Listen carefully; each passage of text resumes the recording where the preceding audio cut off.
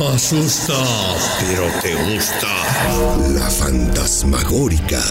El lado oscuro del fútbol.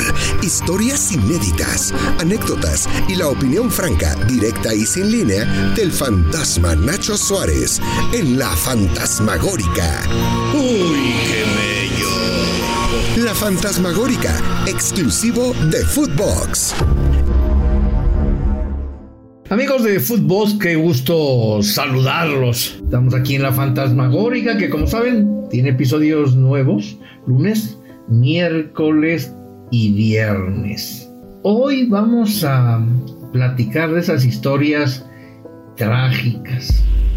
Esas historias donde una mala decisión hace que tu vida cambie de manera rotunda, que eches a perder tu vida, tu futuro. Cuando esto sucede, pues no se le desea absolutamente a nadie, pero la vida de muchos futbolistas, de muchos deportistas famosos que no cuidan su dinero y que de repente, atrapados por la necesidad, acostumbrados a ganar buen dinero, y cuando ya no lo tienen, se ven una salida fácil, encontrar dinero fácil, y arriesgan todo.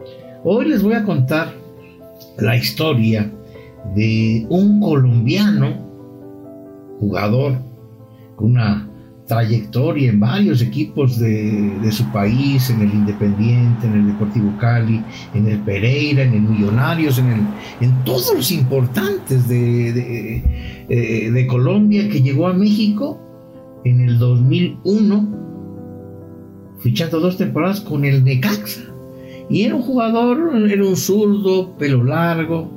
Su nombre, Carlos Augusto Álvarez Maya, un hombre que terminó la cárcel por transportar dinero. Pero vamos a empezar, como diría el destripador, por partes.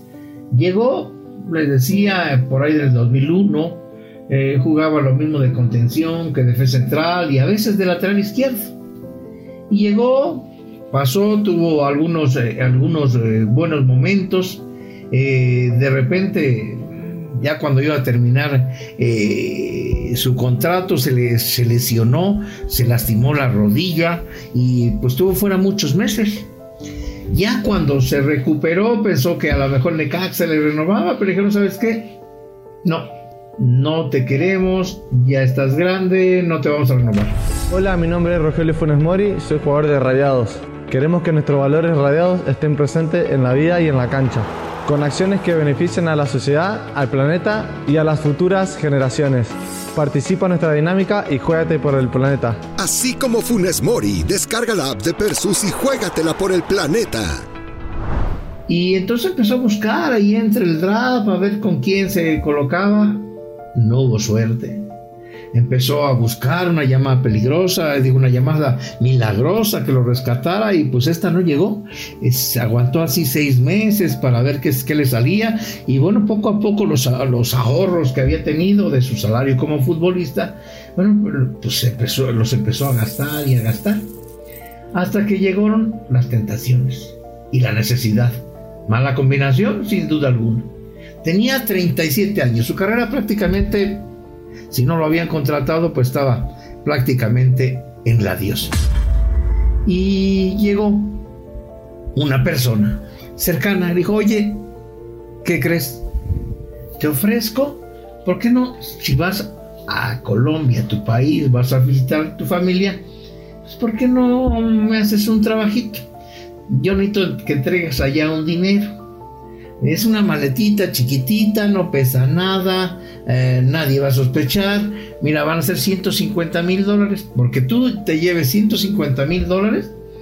Bueno, pues tú te vas a ganar $3,000, que pues serían menos de lo que es ahora 60,000 pesos aquí en México al tipo de cambio.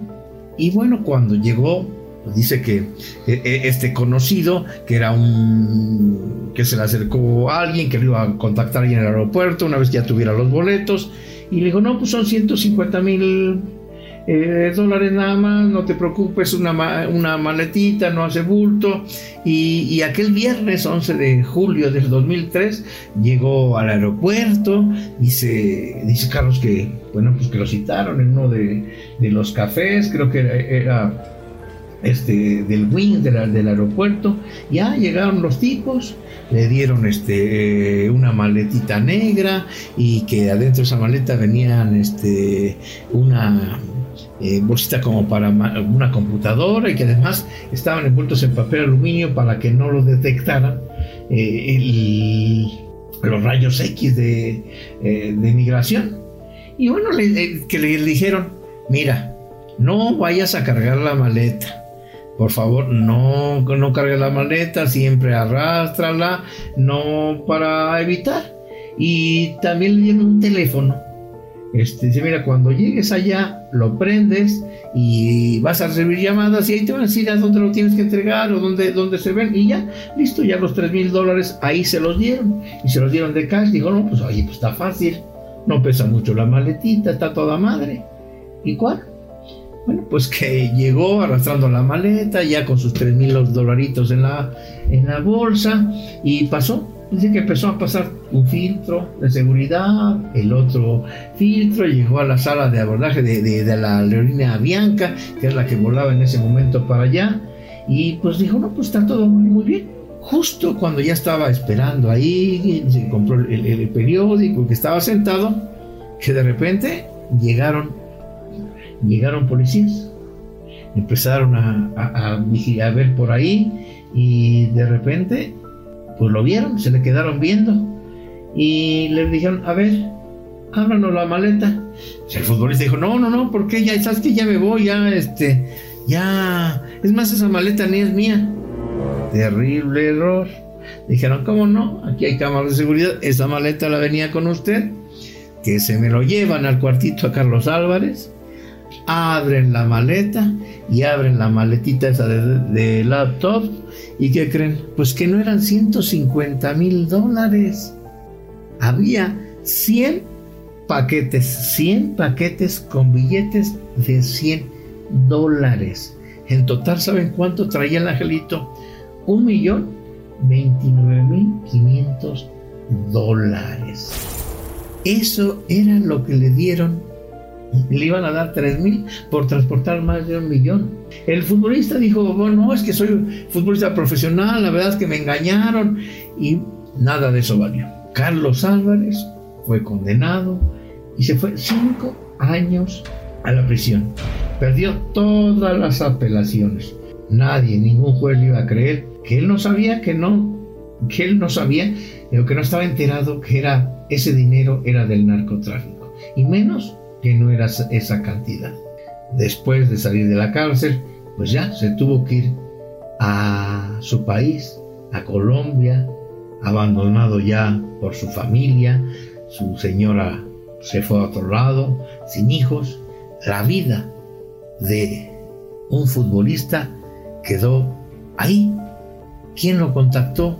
El famoso negro. Un negro que después agarraron y está preso en Miami, y que tenía mucha relación con los jugadores que llegaban a Necaxa. El negro tiene muchas fotografías con el expromotor Memo Lara. Cuando le preguntamos a Carlos Álvarez cómo estaba, dijo que se había equivocado, que la necesidad fue mala consejera, que pensaba ahorrar para el futuro. $3,000 para el futuro, es que no cuidó.